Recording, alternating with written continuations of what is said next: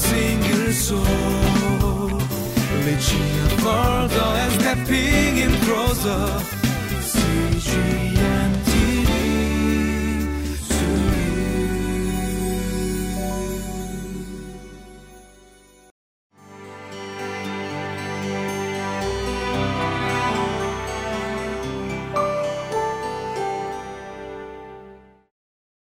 Welcome to Living Life. Hey, have you ever thought about the world's legal systems? You know, the systems by which we govern our conduct, our criminal conduct, our civil conduct. Have you ever thought about where it came from? Well, some believe that it came from Babylonian sources. Certainly we know that Moses wrote down what was the laws of God. But the point is, the source of all law is from God that predated everything that we know. Predated man, predated the world. It is the sources from God. And how do we know what God thinks and what God thought about the law and the legal systems? Because he tells us in his word. He tells us in Deuteronomy. He tells us in Leviticus and Numbers and throughout the scriptures. So that's how we know. And what does he say? What we find out is God is a God of perfect justice, and God is a God of perfect vengeance. He says, vengeance is mine, says the Lord, I will repay. But he's also a God of perfect justness, perfect fairness to not only to those involved like the victim, but also to the accused and the rights of the accused. Let's look at the passage and see how this all plays out and works out to God's glory.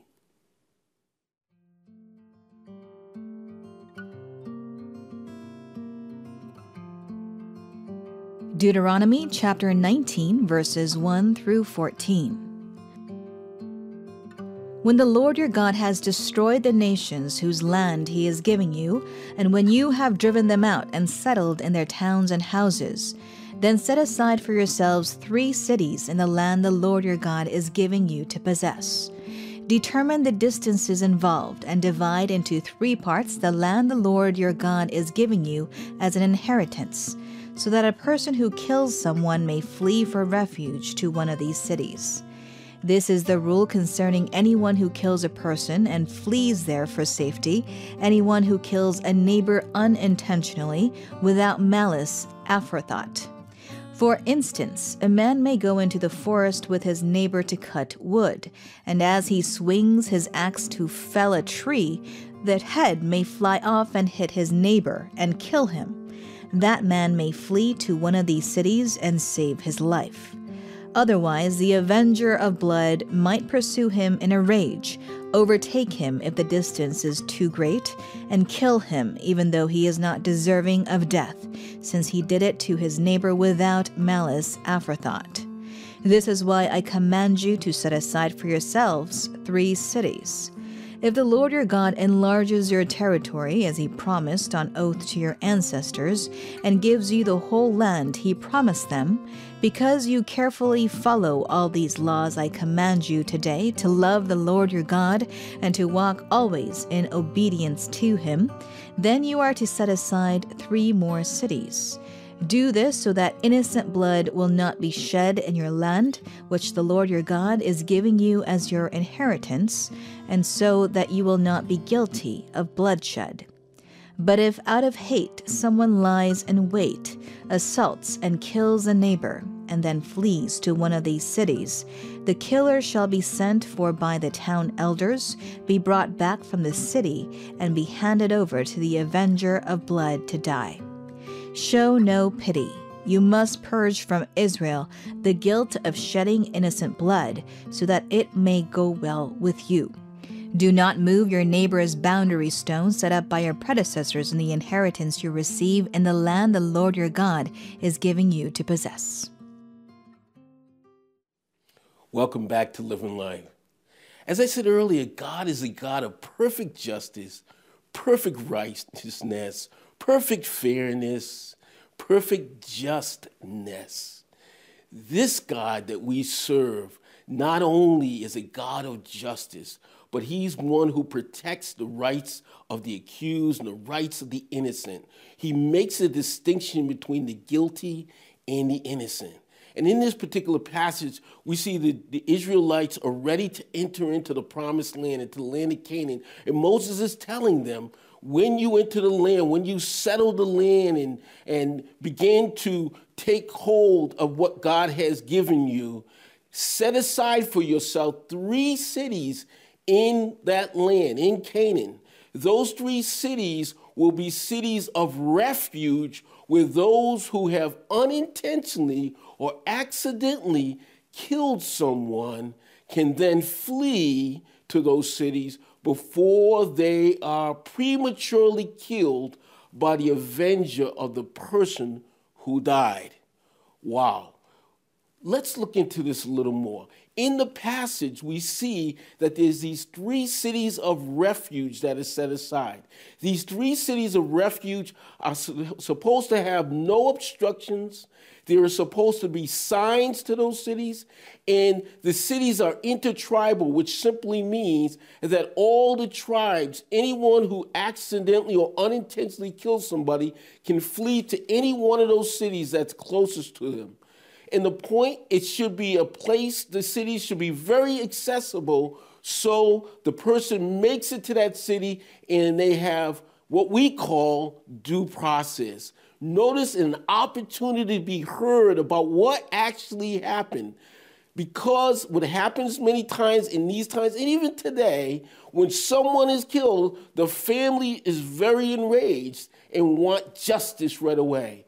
But God is more concerned about protecting the rights of those accused to distinguish between the guilty and the innocent.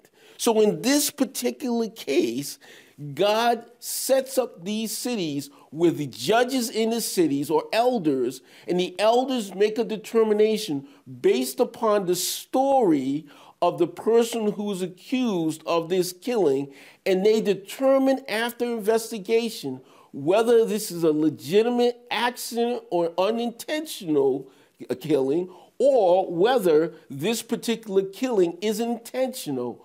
You know, in effect, where somebody lies in wait and has a plan to kill somebody, or it's done with what we call malice, when you intend to harm someone.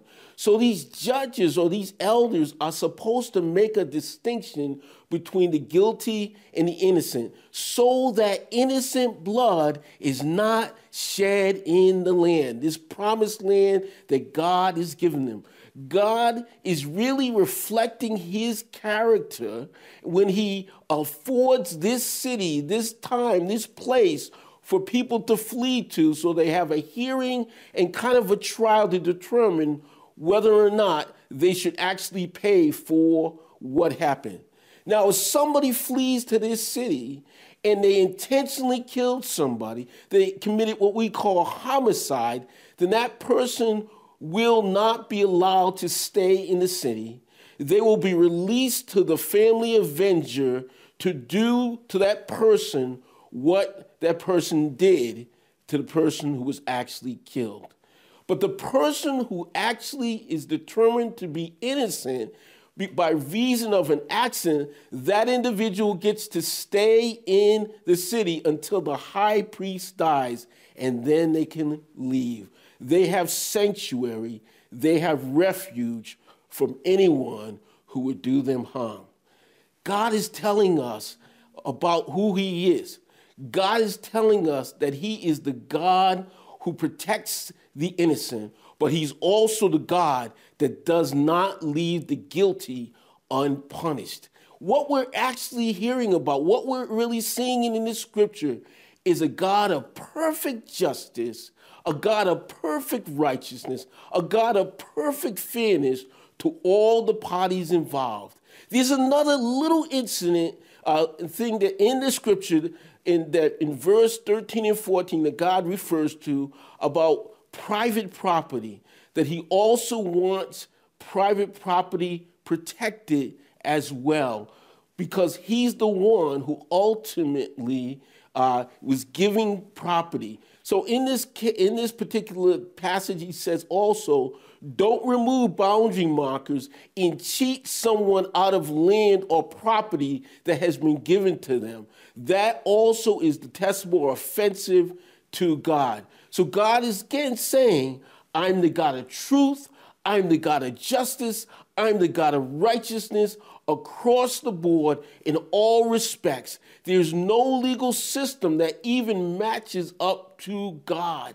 But God is the one through whom he has given us the legal system, and he's giving us the ability to distinguish between the rights of the accused, rights of the innocent, and those who are guilty, so that we could also have a system that reflects the perfect justice, the perfect righteousness, and the perfect fairness of God.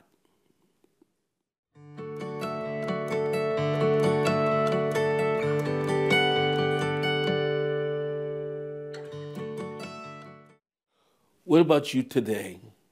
Are you crying out for God's perfect justice? Are you crying out for the righteousness of God? Well, God is that God, and he will bring forth perfect justice and perfect righteousness.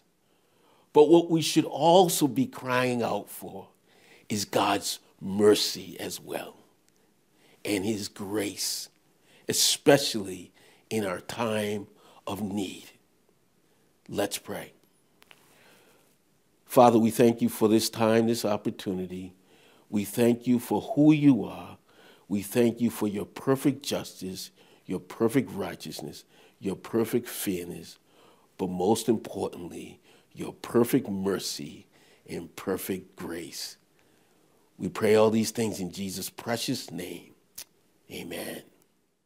For a single soul, reaching further and stepping in closer. CG.